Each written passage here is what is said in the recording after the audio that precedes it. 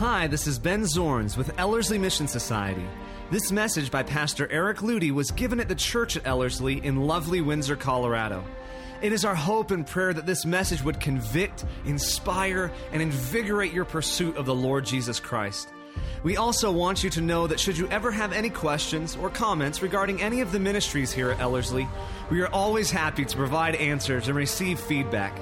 Simply contact us at info@ellerslie.com or give us a call at 970-686-9022. We really would love to hear from you. Enjoy the message, and may your faith and love in Jesus grow larger as you listen. Now here's Pastor Eric Ludy. So I thought of a few different people to dedicate this message to. One was Michael Morgan for the green shirt that I'm wearing, but I passed on that. The second was Dave Tarr, and you'll understand that since he's a swarthy fisherman from Maine. But I decided that baby Josiah deserves a dedication. I mean, every little child needs a message dedicated to him, and what better one to have dedicated you than the stinking fish? A study in the life of a fish master from Galilee. So this is a serious message, even though it has a rather interesting name. And you're going to see that it's not just me trying to come up with a funny name. This is a good name. I mean, this really is a good name for this message. My dad had a quote all growing up, and I realized that it was from Ben Franklin. He never said this is Ben Franklin. He always made it sound like it was his quote. But guests, like fish, begin to smell after 3 days. Now, whether or not you agree with that, I couldn't help but stick it in to start out the message, because we're talking about stinking fish. And what's interesting is in history, there's this very important city that many of you have heard of, but have never really thought much about. And it's a city called Nineveh. Nineveh is the place that Jonah, when he was spat back up on the shores of most likely the Tigris River, went to and preached. And so he didn't really want to do this, though. If any of you remember the story, the last place on earth he would ever want to go to was Nineveh. So Nineveh just happens to be, in its term, in the Phoenician language, the letter N, which is pronounced nun, actually means something. It's a placeholder for an idea. It means seed, or air, or get this, fish. And so the concept of Nun in this city's name is Nineveh. And so it actually means the house of the fish, or fish within the house. So if you could imagine what it would be like to live in this city if guests are like fish and after 3 days they stink, well, could you imagine having fish in the house that you can't get rid of? It's interesting because Nineveh is a picture of our life without the sign of Jonah. Without the prophet who comes, we have serious stinkage inside. And it's a stink that you can't get rid of. See, I'm going to weave in all sorts of stink into this message. However, the great thing about this message is to eradicate the stink. Nineveh. It's the capital city of the ancient Assyrian Empire. So a lot of us think of Nineveh as a nation, when in actuality it was merely a capital city. But when you say Nineveh, it was the equivalent of saying Jerusalem or Washington, D.C. In other words, it's symbolic of the entire nation. So it's the capital city of the ancient Assyrian Empire, termed by the prophet Nahum to be the blood city, actually bloody city. And it was also said to be the city of 3 days' journey. It would take 3 days. I don't know if this was talking about walking the circumference or it was walking across, but it would take 3 days to walk it. That's a huge city. So this was a city that was built upon war, bloodlust, conquering, and the lusts of what we would term in Christianity, the lusts of the flesh. Now, I could say the lust of the fish, but that would, be too much of a play on words. But that's what it is. It's a city located on the eastern shores of the mighty Tigris River, and a city whose very name indicates the idea of a fish in control of the house.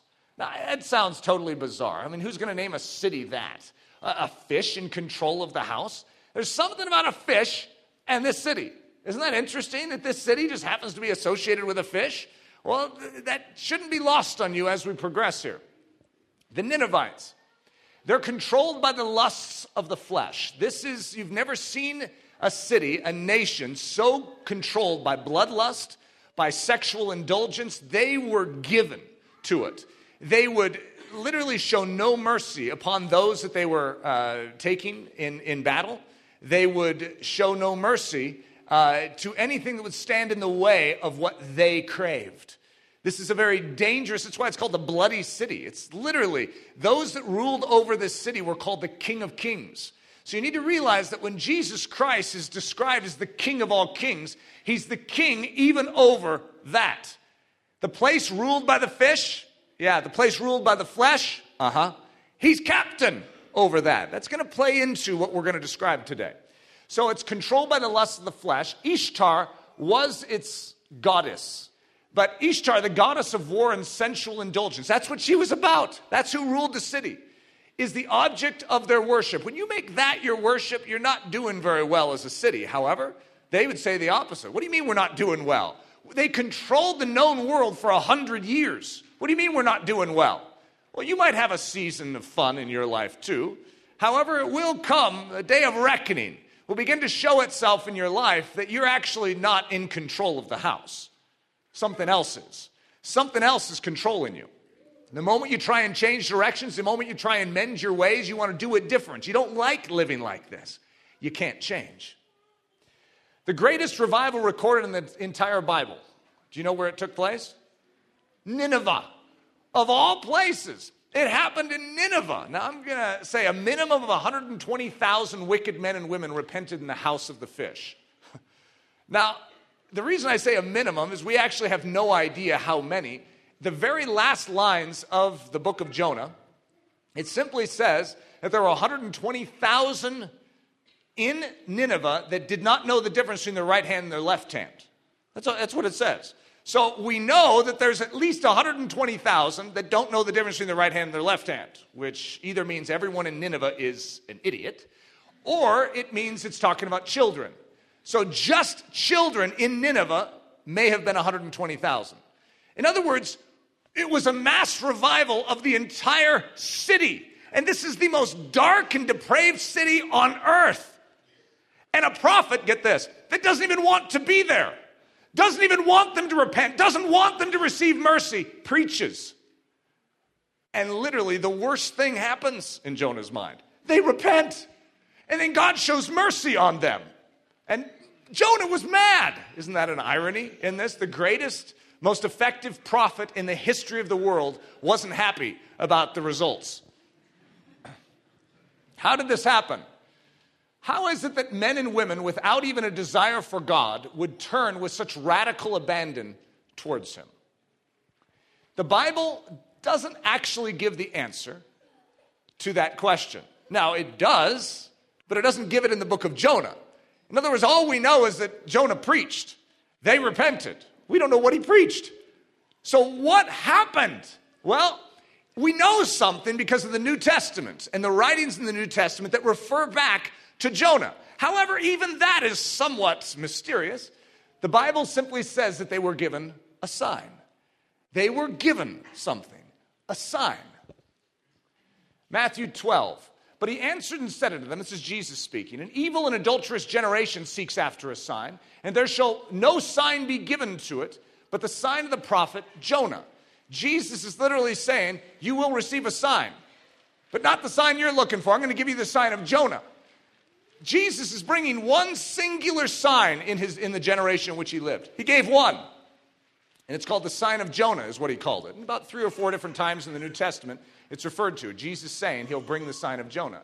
For as Jonah was 3 days and 3 nights in the whale's belly, so shall the Son of Man be 3 days and 3 nights in the heart of the earth. The men of Nineveh shall rise in judgment with this generation and shall condemn it, because they repented at the preaching of Jonah, and behold, a greater than Jonah is here. So you were impressed with Jonah. You were impressed with Jonah's results? Yeah, quite a prophet, quite a legend amongst the prophets. However, one greater than Jonah is here, and he is going to bring the same sign. Well, what in the world was the sign? Strangely, the sign was a man. What? The sign of Jonah. The sign of the man? The sign of a guy named Jonah? Jonah was the sign? Jonah was the sign. What? How does that work? As Jonah was a sign unto the Ninevites, so shall also the Son of Man be to this generation. So just as Jonah, a man, was a sign, how could a man be a sign? That doesn't even make any sense. Just as Jonah was a sign to the Ninevites, so will Jesus be a sign. And as Jonah was a sign to Nineveh, so Jesus is a sign. What was the sign of Jonah unto the Ninevites? Well, that's the question that this message begs. What was the sign of Jonah? What was the sign of the man? What did he show? The sign of Jonah. So imagine that we have messengers running through the city of Nineveh. Now, I have different mental pictures for what took place when the fish, because all it says in the Bible is a great fish. That's all it says. People say it's a whale. It doesn't say a whale. It just says a great fish. Some people say it was a shark. It doesn't say a shark. It just says a great fish. That's all we know, is it was a great fish. Great. It was big enough in its mouth to be able to swallow a man whole. Well, that's pretty impressive. That's pretty big. That's pretty great. And somehow he was able to spit him back up. And so imagine that we hear this running through the city. That great fish that controls us doesn't control him. You see, now I'm taking a leap here, and I'm saying that this fish was legendary to the Ninevites. That there was something that symbolized awe and dread. There was a fish that every single one, maybe in Nineveh, feared. And it basically was that which controlled the house. So that city was controlled by something, symbolized by a fish. Okay, it's in their name. I mean, that's all I'm saying. I might be putting a few puzzle pieces together that don't fit perfectly, but hey, it's pretty close. That great fish that controls us doesn't control him. The great fish is subservient to this man. The great fish is at the command of this man's God. The great fish is under this man's God's feet. For this man's God has proven in and through this prophet's restoration back to life from the great fish's belly that he is indeed master of the great fish. There's a master of the fish, and it must be this man's God. He's preaching about this man's God. This man's God is greater than the fish. I know that doesn't seem like a sign to you. Are you going to repent because this man's God is greater than the fish? It doesn't make any sense to you. That's because you don't have a felt need regarding a fish. There's no fish that controls your house.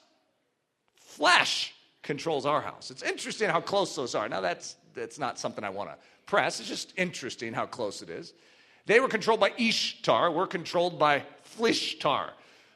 Flesh is our controller, our goddess, if you will, that controls us. And we do its bidding. We fear its reprisals. If we don't heed it, then we are doomed. Because the greatest power in this world is known as sin. Sin has us under its thumb. Sin controls the house. And who are we to talk back to sin? You talk back to sin, sin works its revenge on you. Now let's take a closer look at where this sign comes from. This sign originated from somewhere. You know that Jonah actually was born in a certain town in Israel? The name of that town is very unpoetic. It's Gath-Hepher. That's not, I don't know how many of you are going to name your child Gath-Hepher. It's just not a very pleasing word or name. You know what it means? The winepress on the hill. That's actually what it means. The winepress on the hill. It's a town of Lower Galilee, a few miles from Nazareth. You see, where Jonah originated, where he came from, is actually almost identical to the location of where Jesus came out of. Jesus came out of Nazareth and began his ministry in Galilee. This is not an accident. He is showing the same sign. His ministry parallels Jonah's, or maybe I should say it this way. Jonah's parallels the real ministry of the Messiah to come. Jonah was the son of Amittai, the prophet, which was of Gath-Hepher. It's interesting because Amittai means truth. That's what his name means. And Jonah, his name means dove. And so out of the truth comes forth a dove. What you see is the history of the Church of Jesus Christ in these men's names. You see that which came out of Galilee, which is Jesus Christ, the truth. And Jesus Christ has given us one tremendous gift, and it's even greater than forgiveness. Forgiveness is merely the avenue through which we can access his great gift known as the Holy Spirit, the dove. And so out of the truth, out of his side flows rivers of living water, which is known as the Holy Spirit. And so what we see is the same principle. It's the winepress on the hill. Isn't that amazing? He comes from Gath-Hepher, the winepress on the hill. Calvary. I mean, it's just amazing. It's woven into this very story of a man named Jonah. Galilee. So he's from Gath-Hepher of Galilee. Galilee was where the despised people of Israel lived. It was originally a gift to the king of Tyre for his help with the construction of the temple. The king of Tyre wasn't very impressed with the territory, so he sort of just abandoned it. So there was Gentiles that moved into this territory. This is where Jesus grew up. They spoke Hebrew, yes, but with a guttural sound. It was sort of like the low-bred ones came out of Galilee. And where does Jesus come out of? He comes out of Galilee, very purposely. He comes out of the lowest place in Israel. So Galilee means the opening of the door, the opening of the flow. So you have a wine press on a hill, and then you have the opening of that wine press, of that flow unto the nations. Where did it start? It starts in Galilee. So we talked about the sign of Jonah. Well, now we have the sign of the heavenly man. Jesus is the one that Jonah speaks of, the one that he represents, the one that he is truly hearkening us to. Everything in that book is showing us a sign. But there's a greater sign than the sign of Jonah. There's a greater revival than the revival of the Ninevites. There's something greater that is coming. So the sign of the heavenly man, his great pronouncement. Jesus shows up at what we could call the Feast of Tabernacles. And it's the final day, the great and final day of that feast, which is known as the 8th day. And in the 8th day, they actually had a ceremony where the priest would take water and wine, and he would put them both into different, I can't even remember the term, piping, and they would come down. There's a sacrifice at the base of it. And so the water and the wine would actually mix together. So the water was from the pool of Siloam, and then you had the wine that would flow and it would commingle on the sacrifice. And so Jesus, in the midst of this symbol, this statement of blood and water, remember what flowed out of Jesus at the cross? Blood and water flowed out of his side, the sacrifice. You see, there's something that is taking place here, and Jesus doesn't want us to miss it. So he stands up in the midst of this feast and makes his proclamation. And the last day, that great day of the feast, Jesus stood and cried, saying, "If any man thirst, let him come unto me and drink. He that believes on me, as the scripture has said, out of his belly shall flow rivers of living water." But he spoke of the Spirit, which they that believe on him should receive, for the Holy Ghost was not yet given, because that Jesus was not yet glorified. They answered and said unto him, "Art thou also of Galilee?" That was actually supposed to be a put down. "Aren't you of Galilee? Who are you to be talking, you guttural speech character? Search and look, for out of Galilee arises no prophet. Who are you to say that you are that Messiah, that you provide the living water? You're from Galilee. There's no prophet from Galilee." Oh, yes, there is. Yes, there is a prophet from Galilee. You actually know who that prophet is. His name's Jonah. Isn't that fascinating? The sign that he gives is the sign from the lone prophet from Galilee.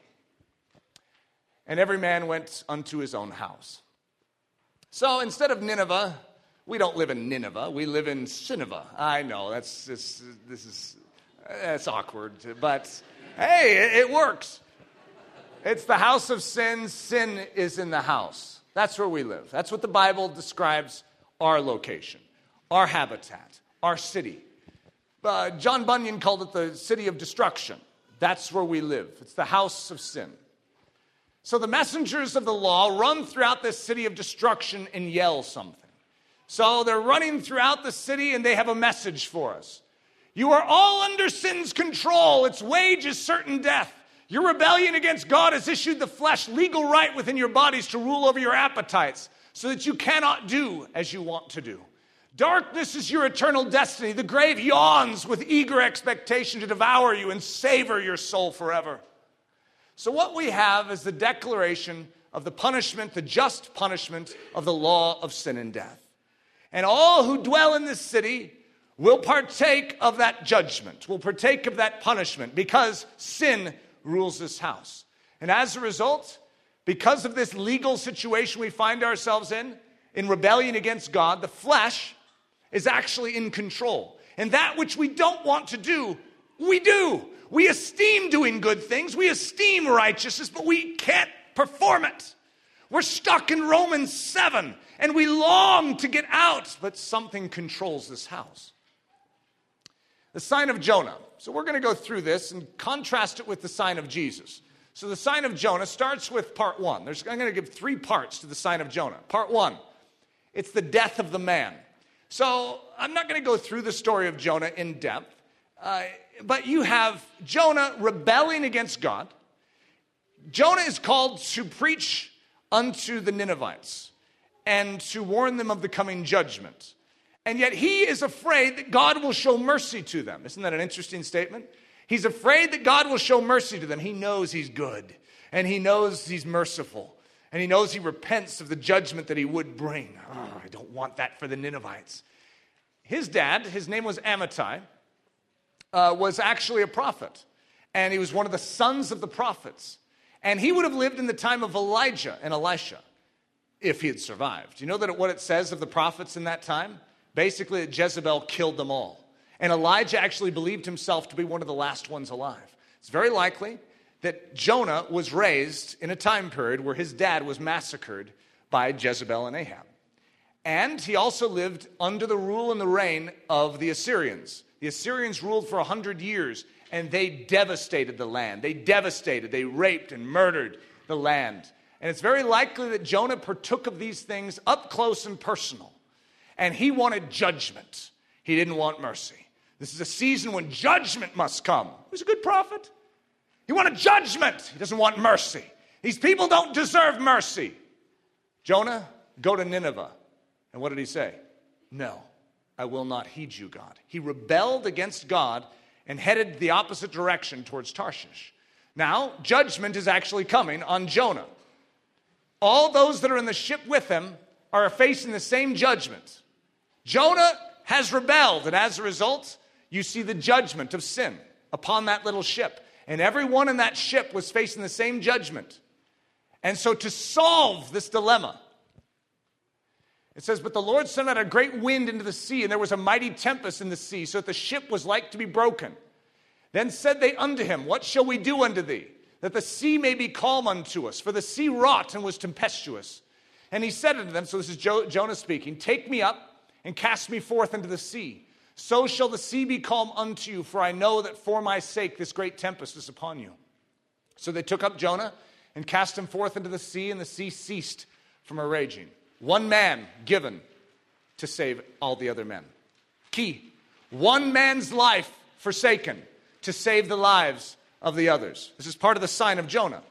You see that this man is given up. He is forsaken. He is given over to death. Now, when you throw someone off a ship in the middle of a vast sea over into stormy gales, guess what? He's a dead man. You never once think again that he would live. He's dead. Jonah died. Now, some of you could say, well, you mean sort of theoretically or symbolically he died. Well, I don't know that I can answer that of how, if Jonah actually died, but I have reason to argue, at least, that he may have died. There's a lot of reason I could give for that. But the sign of Jesus, part 1, the death of the man. For God so loved the world that he gave his only begotten Son, that whosoever believes in him should not perish, but have everlasting life. For God sent not his Son into the world to condemn the world, but that the world through him might be saved. He says, throw me overboard. Give me over to death. Forsake me over to death, Father, so that they would be saved. You see the parallel. You see the beginnings of the sign of a man who forsakes his own life that others might live. He dies. The sign of Jonah, part 2, the burial of the man. Now the Lord had prepared a great fish to swallow up Jonah. And Jonah was in the belly of the fish 3 days and 3 nights. So there's this fish, this great fish. Now I'm going to say it's the same great fish that Nineveh knows. It's not an accident. In other words, the same fish that holds Nineveh captive. For us in the New Testament, we call it the grave. We call it darkness. We call it the power of sin. We call it judgment. We call it the wrath of God, whatever you want to call it, that which controls us. We are under its thumb.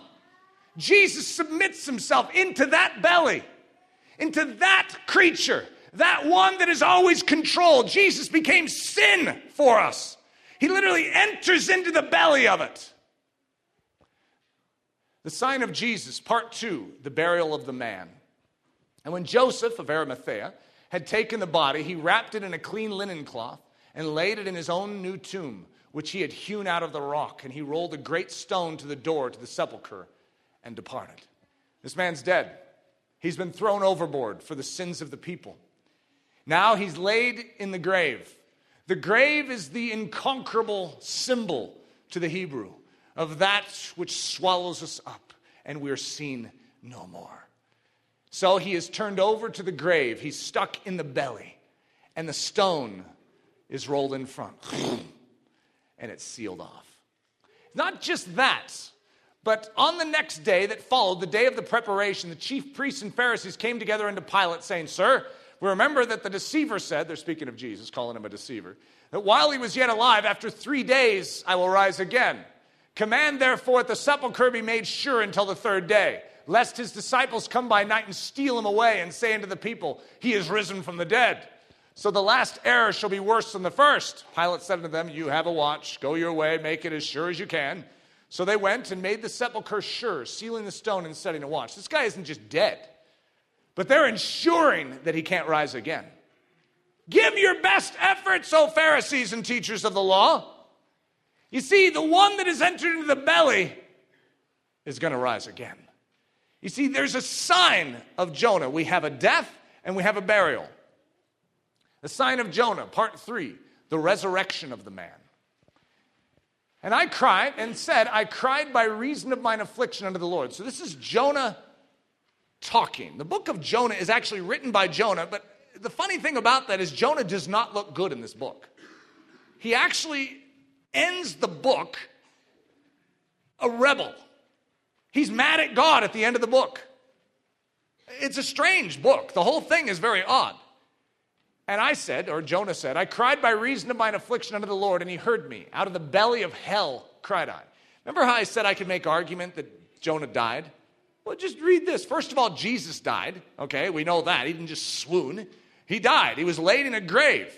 Well, it's possible that Jonah was swallowed up by a great fish and died. It's sort of hard to argue. It's not like he has to just be sitting there playing cards for 3 days. We have these mental pictures in these cartoons, but listen to this. And he heard me, out of the belly of hell cried I, and thou heard my voice, for thou hadst cast me into the deep in the midst of the seas, and the floods compassed me about, all thy billows and thy waves passed over me. I went down to the bottoms of the mountains. The earth with her bars was about me forever. This is the description of Sheol. The earth with her bars was about me forever, yet hast thou brought up my life from corruption, O Lord my God. But I will sacrifice unto thee with the voice of thanksgiving. I will pay that I have vowed. So, in this state, he says, God, I will do as you ask. You give me life, I vow I will go to Nineveh. And then what does he say? Salvation is of the Lord. This is his declaration. His life is not given over to corruption, but instead, he's resurrected. He comes forth out of this belly. And then what does he proclaim? Yeshua Yehovah. Yeshua is the same word as Joshua, which is the same name as Jesus. That was Jesus' name, Yeshua. It's basically like Jesus is I am, Jehovah. Isn't that an interesting statement? That's like his declaration upon his resurrection. And the Lord spoke unto the fish, and it vomited out Jonah upon the dry land. The sign of Jesus, part 3, the resurrection of the man. He is not here, but is risen. Remember how he spoke unto you when he was yet in Galilee, saying the Son of Man must be delivered into the hands of sinful men and be crucified, and the 3rd day rise again? And they remembered his words. And he saith unto them, be not affrighted. This is an angel speaking to them. You seek Jesus of Nazareth, which was crucified. He is risen. It's interesting that even in the descriptions, they say, do you not remember what he said in Galilee? Do you not know him as Jesus of Nazareth? You remember where he came from. It's a sign of Jonah. So you seek Jesus of Nazareth, which was crucified. He is risen. He is not here. Now I want you to look at a line that most of us don't spend a lot of time observing. Behold the place where they laid him. Now I'm going to go to another version of it here. He is not here, for he is risen, as he said. Come, see the place where the Lord lay. Now, for most of us, that doesn't really mean a lot. Come, see the place where the Lord lay. Why would we care about that? It's like, hey, he's risen. That's all that matters to me. Come, says the angel. See the place where the Lord lay. I'll get to that in just a second. The good news in the streets of Nineveh. So when we talk about the good news, first, you must understand the bad news. The good news doesn't ring true unless you first know bad news. And if you know the bad news, if you know that you are under the control of sin, if you recognize that death rules the house, if you recognize that the flesh truly is the operative controlling power of this city, and that the things you want to do you can't do, and you're enslaved, and as a result, a coming judgment looms heavily over you, then suddenly good news makes sense. So imagine this good news sweeping through the streets of Nineveh. The messengers of the good news run throughout the city of destruction and yell, "One greater than the power of sin has come.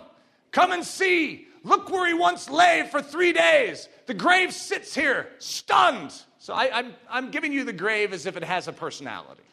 The grave is sitting there with its jaw, cracked open, and a big stick in it, to hold it open. It's like, it's like, come and see. Come and see. You guys feared this grave. You guys once feared this grave. Come and look at it.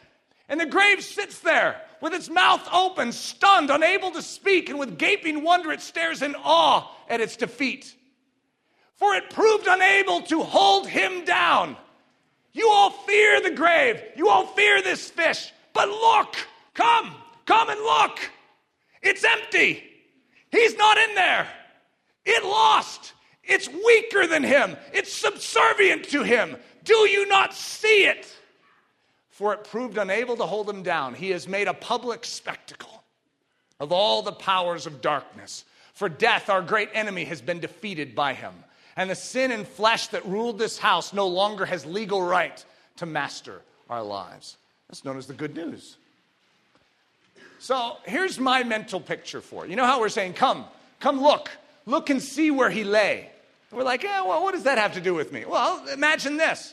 Imagine a city that has been terror-struck by this creature, this great fish. Now, Hudson was showing me a picture of some dinosaur fish. You guys ever seen those? And this one, there's like this crocodile-like creature, I don't even know what to call it, that was 40 feet long. It's like the length of this, and it was like eating one of these other huge creatures. It's like, I think its teeth are a foot long. Yeah, how would you like that if that was outside your back door? It's like, is the fish coming? Hey, look, everyone on lockdown, the fish is coming. You see, if you had something like that in your backyard, you would be terror-struck too. But imagine someone saying, it's dead. It's dead. What's dead? The fish. You mean the fish. I mean, the fish is dead. Come and see. Imagine, now, I know it doesn't say this in Scripture. I'm just giving a mental picture of what it would be like to truly understand the good news. Okay, you go down to the beach, to the Tigris, and you've heard this tale. These messengers are running through like, I saw him. The fish vomited him up onto the beach. I saw it. And they're like, oh, yeah, right. Come and see. Now, what would you be able to come down and see? A wave splashing against the shore? It's like, that's not very impressive. Here's what I picture. I picture a dead, stinking fish on the side with its mouth wide open in subservience to the purposes of God in that city. And what you see is you see a body, sort of like an angel when you go into the snow and you make a snow angel. Sort of like that, where Jonah went, and so you see it like marked in the sand. I don't know if there was any sand on the side of the Tigris, so you need to use your imagination here. You see sort of Jonah's body there and a whole bunch of goop from inside the fish. I know, sorry. Prepare you for Easter dinner. And then you see Jonah's footprints walking away. You see the dead fish, and you see Jonah's footprints walking away. Come and see. Come and see this, guys. This man's God defeated the fish. That's right. You see, when the angel says, come and look, this is where he lay. You thought he was weaker than death, but in fact, he's stronger. Come see the great fish stinking on the shore of the Tigris. Come see the place where the Lord lay. Do you see it? See these grave cloths? You see this napkin? Isn't that the most awkward word? Napkin that wrapped about his head? Do you see that? I see it. So, who's more powerful? The grave or Jesus? Death or Jesus? Sin or Jesus?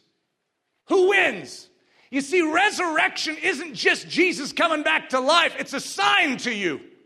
It's a sign of his position. It's a sign of his authority. I will ransom thee from the power of the grave, is the promise in the Old Testament.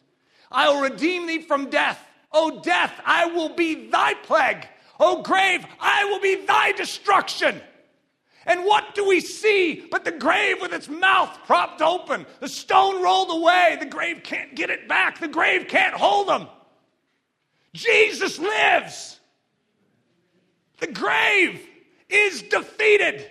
Death no longer has a sting.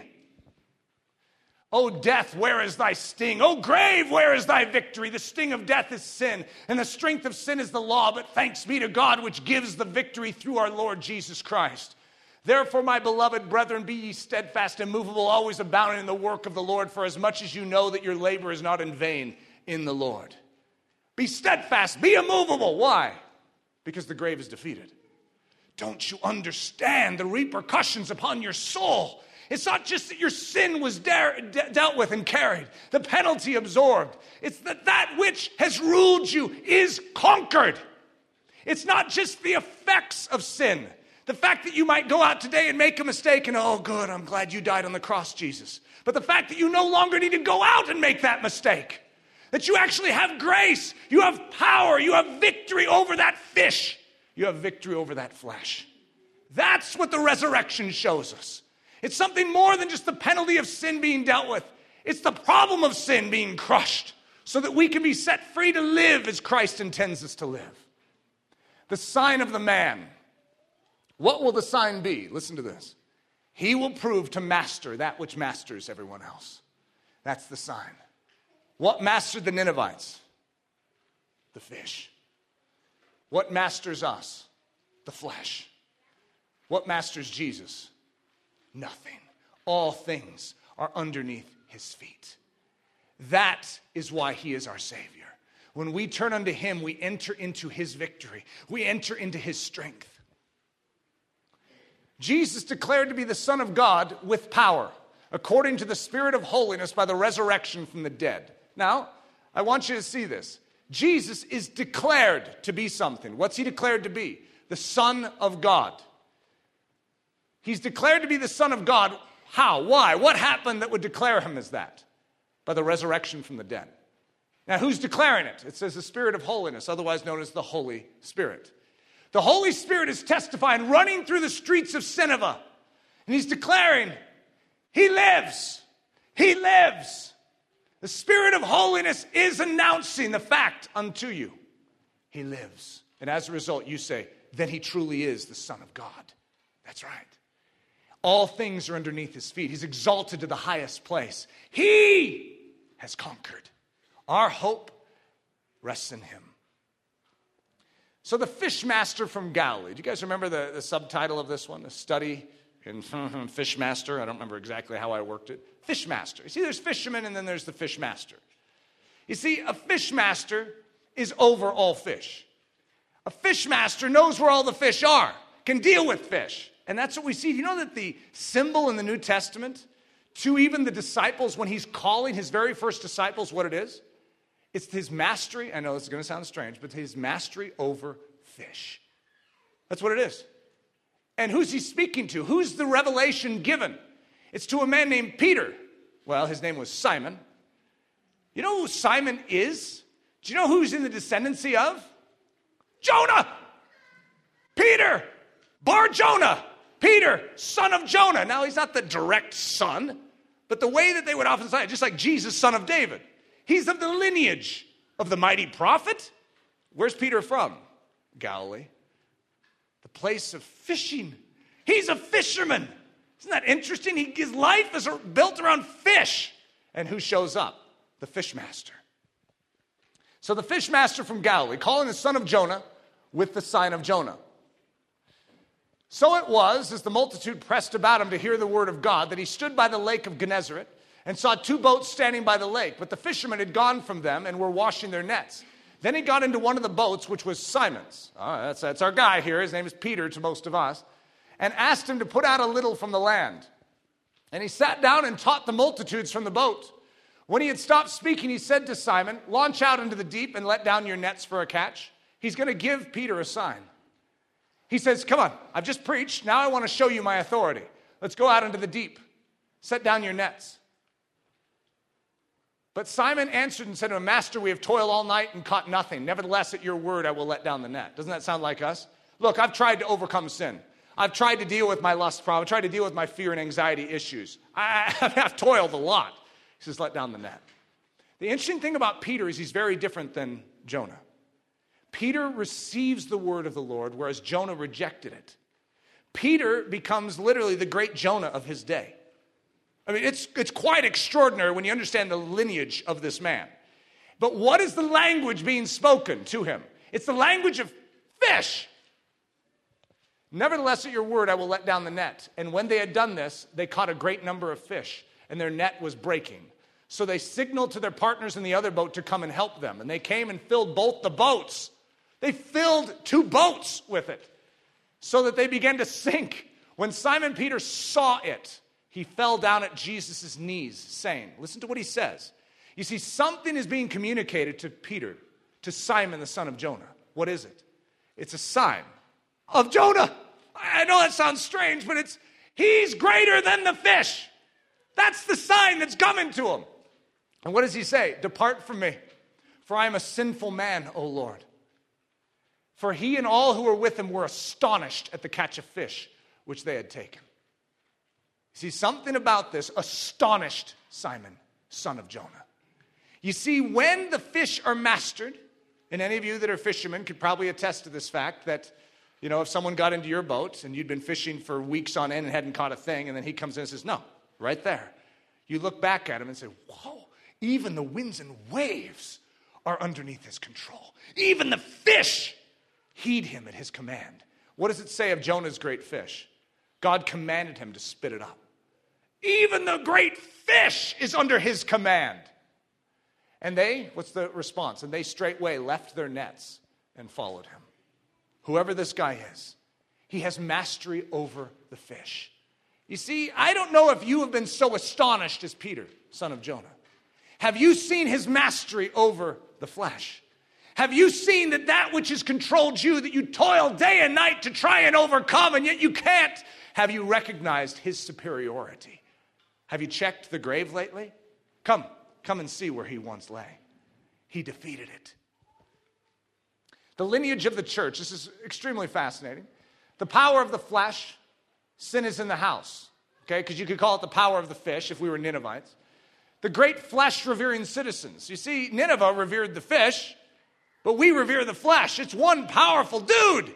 There's no way you could ever overcome it. All of us have tried. And that's the people living in darkness have seen a great light. Amittai, the father of Jonah, the truth. Jesus has come. And what has he given? He's given the dove, the Holy Spirit. Jonah, the son of Amittai. And Simon then is known as the son of Jonah. You know what Simon even means, Shimon? It means to be receptive, so that when the truth comes, you receive it. What does Peter do that Jonah didn't? Jonah hardened, but the son of Jonah receives it. And what you have is the heritage of the church when Jesus says, you, Simon, son of Jonah, are Petros. You are rock. You see, Peter is the son of Jonah. And that means rock-like. So you and me, we're also in this story. We're in the lineage. those who strangely relate to this bizarre story. How do we have anything to do with this lineage? Well, we're a part of that church. And so we're the receptive being made rock-like. It's known as the Church of Jesus Christ. It's the lineage of Amittai and Jonah, of those that dwell in Galilee. That's our lineage. It's known as Jesus Christ. We've been grafted in to the lineage. Come, all of us. Come. I know you've been controlled by this fish flesh for so long. But it's the first day of the week, and I have something to announce. Come. And so we all go on our journey. I said, "Do you see these footprints?" Those are Jonah's footprints. You see that? Yeah, that's where he was spit out. And you see that. And everyone looks like, "What's that smell?" You see that fish has been sitting there for a few days, and it's starting to stink. You see, that stink is a great smell for us. It's the stink of the empty tomb, if you want to say it that way. It's the stink of death defeated. It's the stink of sin decapitated. Now, we don't just need to hang out there and smell it. I'd say you put it behind us, let's move on. But we need to recognize it. Come and see the stinking fish. He is defeated, his mouth propped open, proving that the one known as God Almighty is greater than that which controls you. Come, see the place where the Lord lay. He's not here. Where is he? Well, he's not here. You actually think he'd still be here? Didn't he tell you that in 3 days he would rise again? Well, yeah, but I thought that was like symbolically. No, it's very real. You see, the grave is your great fear. You're controlled by sin, darkness, death, and the grave. And the flesh rules you. And I'm here to tell you, it doesn't need to anymore. So we become the messengers that run through the city of Nineveh. And we declare, the fish is dead. It's stinking on the shores of the Tigris. We announce that the grave is empty. It's open and the grave has no answers. It can't even defend itself. And we come up to it and say, "Were you defeated?" He's like, it can't even talk back. It's just defeated. It has no answer.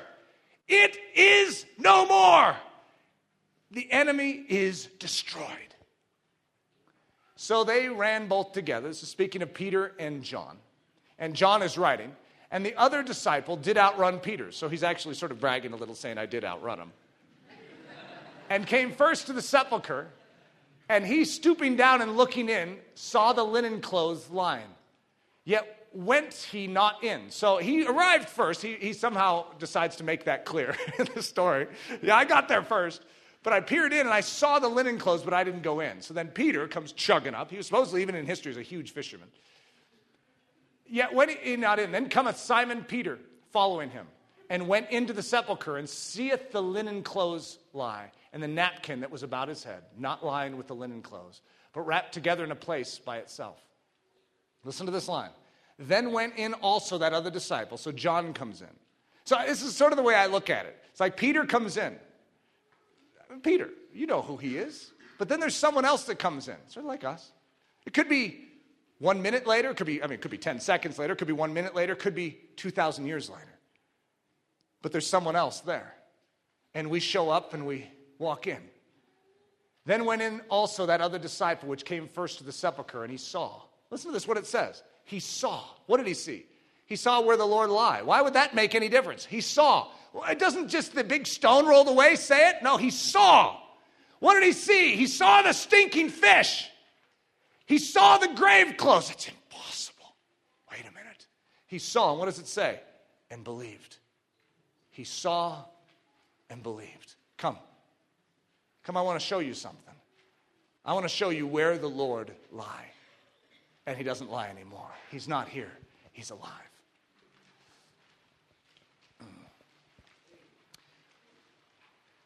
We are, though we celebrate the resurrection from the dead every single day.